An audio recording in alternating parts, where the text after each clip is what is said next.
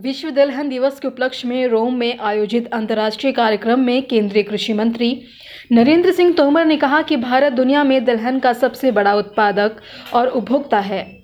भारत ने दलहन में लगभग आत्मनिर्भरता हासिल कर ली है। बीते 5 से 6 सालों में ही भारत ने दलहन उत्पादकता को 140 लाख टन से बढ़ाकर 240 लाख टन से ज़्यादा कर लिया है। साल 2019 और 2020 में भारत में 23.15 मिलियन टन दलहन उत्पादन हुआ है, जो विश्व का 23.62% है।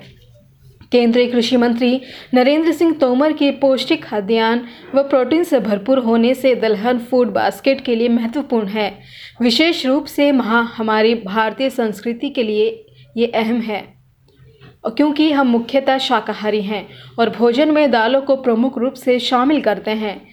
दलहन में पानी की कम खपत होती है। सूखे वाले क्षेत्रों और वर्षा सिंचित क्षेत्रों में दलहन उगाई जा सकती है। ये मृदा में नाइट्रोजन संरक्षित करके मृदा की उर्वरता में सुधार करती है। इससे उर्वरक की आवश्यकता कम होती है और इसीलिए ग्रीनहाउस गैसों का उत्सर्जन कम होता है। इसी के साथ कृषि मंत्री ने बताया कि भारत में 86% छोटे व सीमांत किसान हैं, जिन्हें हर तरह की सहायता के लिए एफपीओ को बढ़ावा दिया जा रहा है।